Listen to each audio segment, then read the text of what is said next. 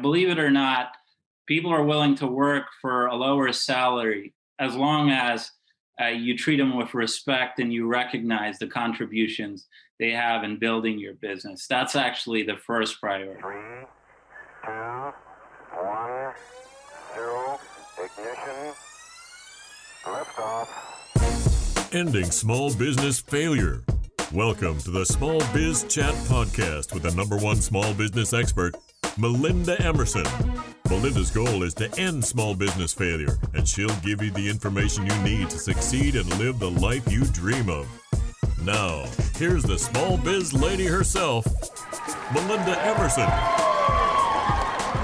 Hi, everybody. I'm Melinda Emerson, the small biz lady, America's #1 small business expert, and I would like to welcome you to tonight's episode of the Small Biz Chat podcast. Today's show has something for any curious business owner. My guests tonight have some amazing insight to share. The Small Biz Chat podcast is a peer-to-peer interview show that gives small business owners a way to get invaluable business advice from top experts in the country. The mission of Small Biz Chat is to end small business failure. The goal of the Small Biz Chat podcast is to give our small business audience the opportunity to hear sage advice to take their business to the next level. So now it's time for me to introduce my guest. And I am so excited. We are now talking about marketing. You guys know marketing is one of my favorite topics. My next guest is Rick Koletavitoglu, and he's a serial tech entrepreneur and the founder of 150 Birds, a platform that provides marketing teams and small businesses information they need. Previously, he founded Creators Den, a marketplace for influencer marketing for brands including Netflix, Wella, Pantene, Dell, and Procter & Gamble. And for more information, you can go to 150birds.com. Rick, how you doing? Doing well. Thanks so much for having me, Melinda. I'm excited to have you here. So tell me, how did you get into the marketing business? Were you just one of these little kids that I always wanted to be a marketer? How did it happen?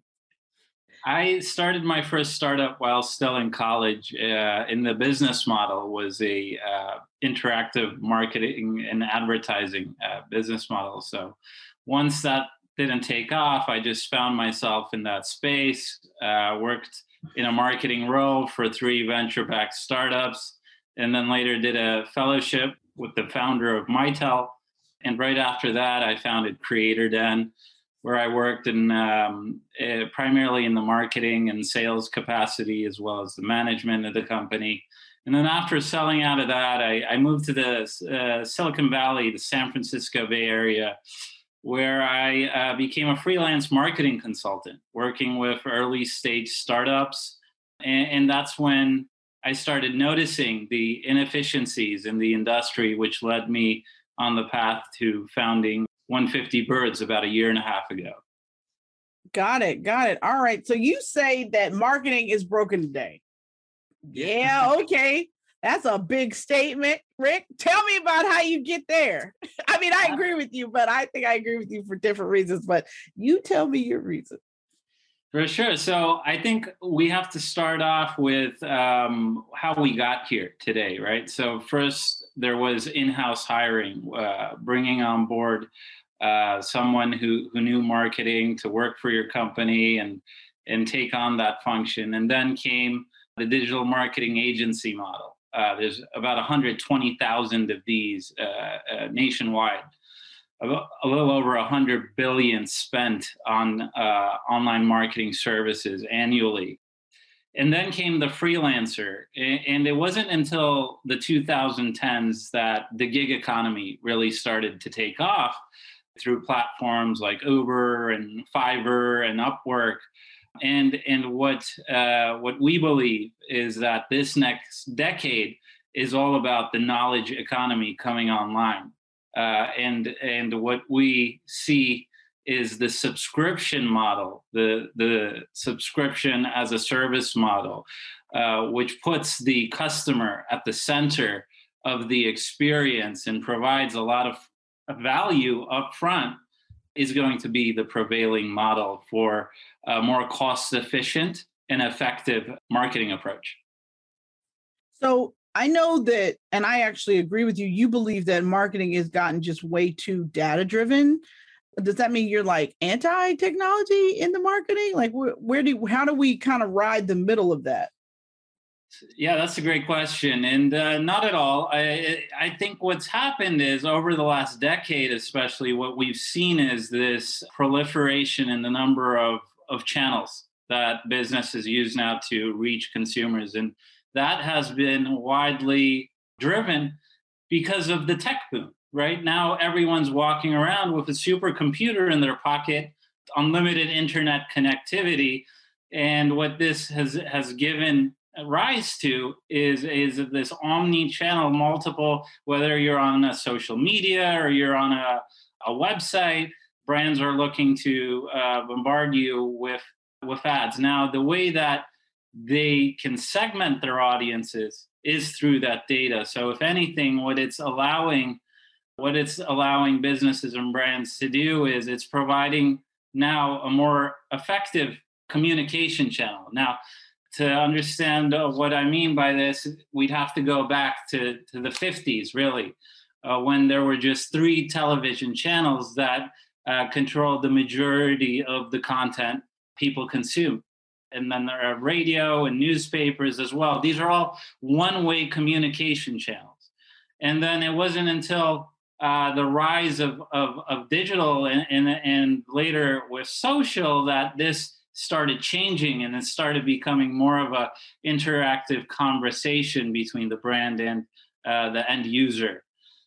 So what digital and data is providing is really a granularity and approach to creating marketing strategies. But let's talk about how it really relates to real small businesses. So what do you think are the top reasons why marketing efforts fail for a small business? Small businesses off the bat are handicapped because they're competing against competitors who have economies of scale, meaning that they are generally their competitors can provide products or services at a more affordable price point to their audiences. So this poses a major challenge for small businesses where they have to now differentiate factors like quality and the trust they build with their customers, which means the feeling of community becomes crucial. Mission-driven marketing is important to cultivating this feel around their brand.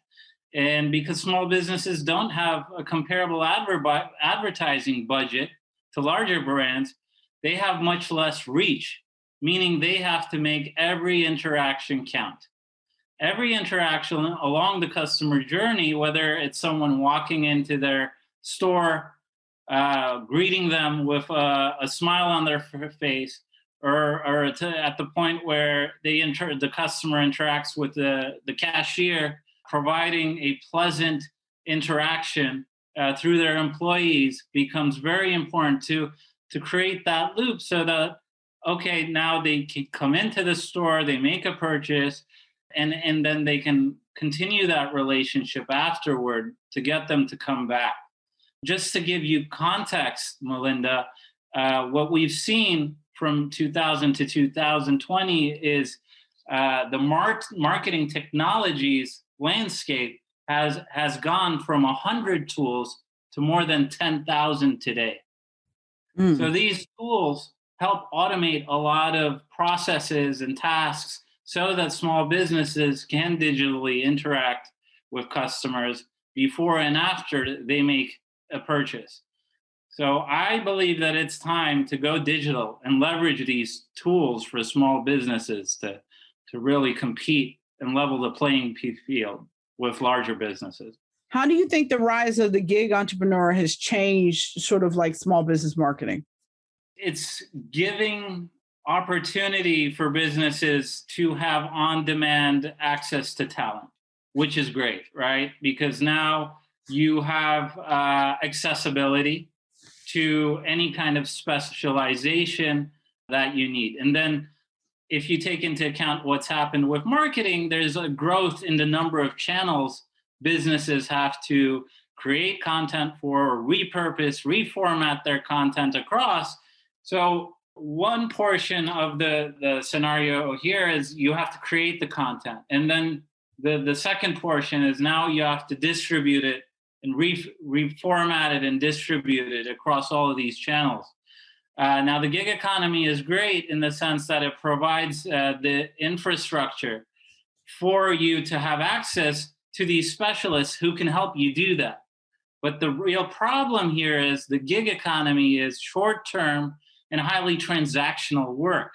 So this ends up not really being an extension of your company because these freelancers are constantly looking out to find new work.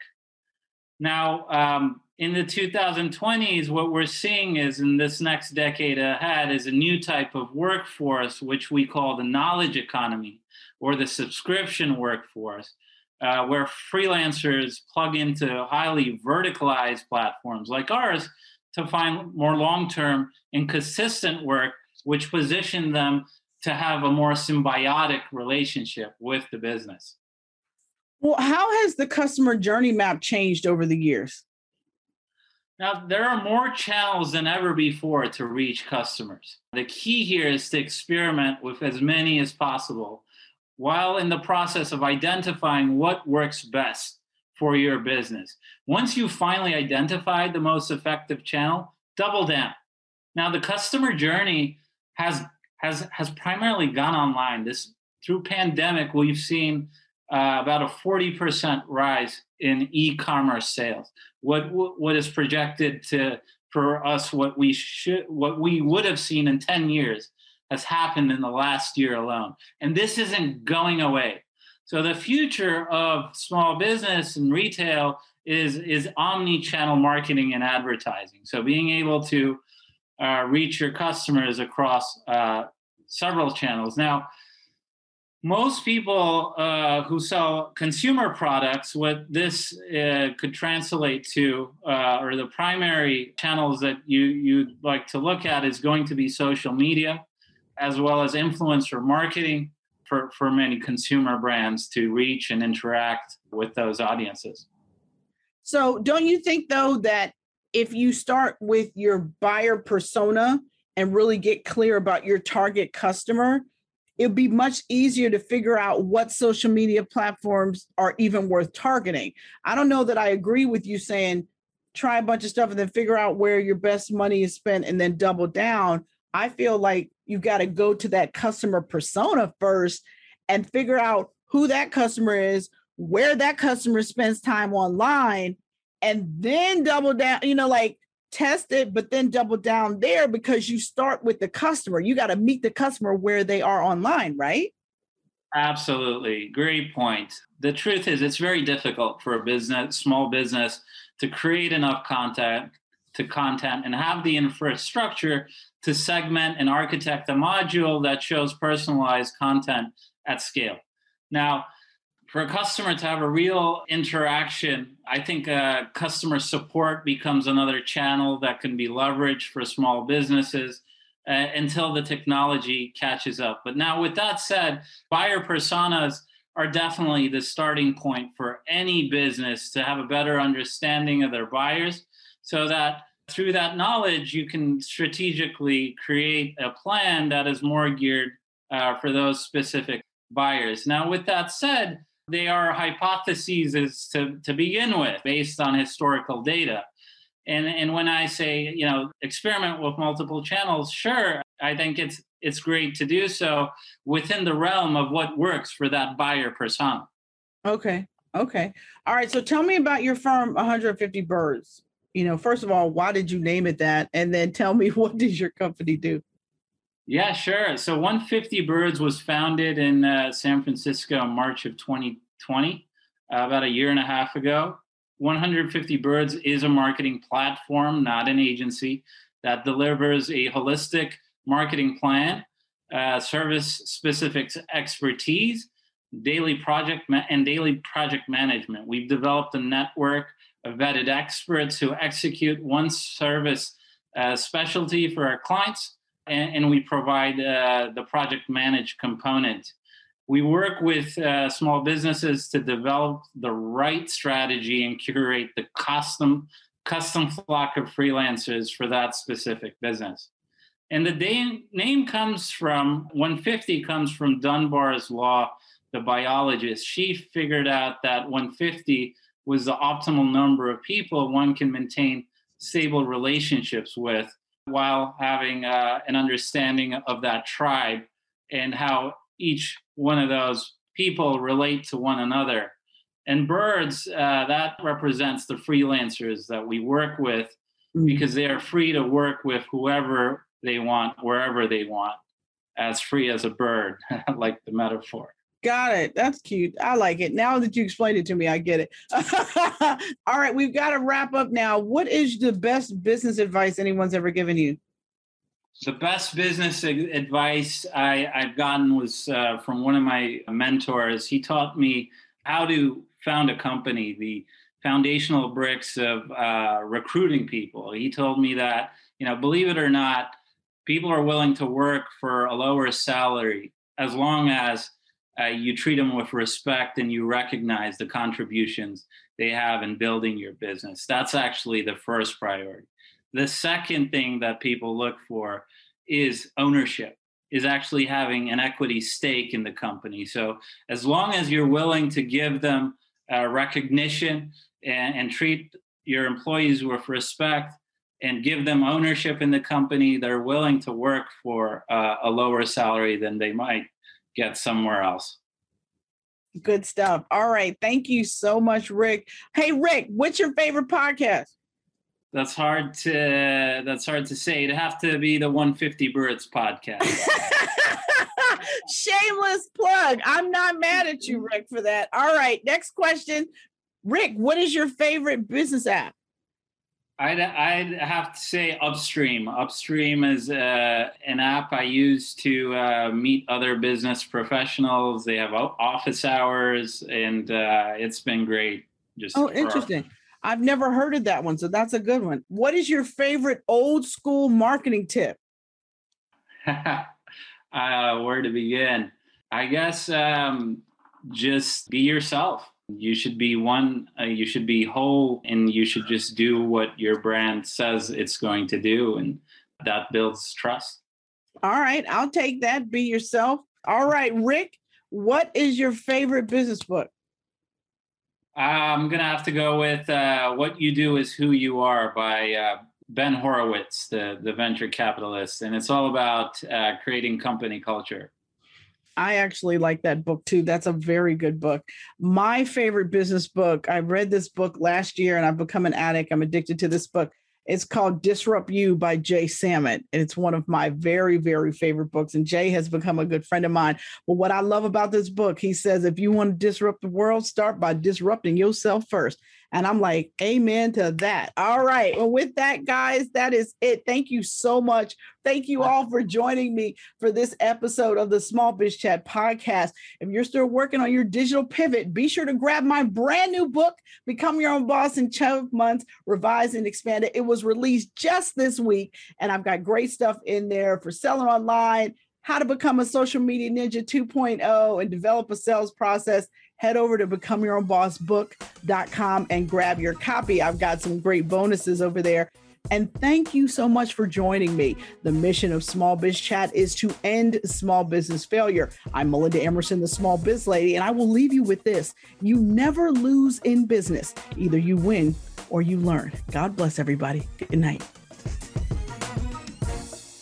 Thank you for listening to the Small Biz Chat podcast with Melinda Emerson. For more resources and small business success strategies, visit succeedasyourownboss.com. Subscribe to this podcast wherever you listen to podcasts and join us next Wednesday.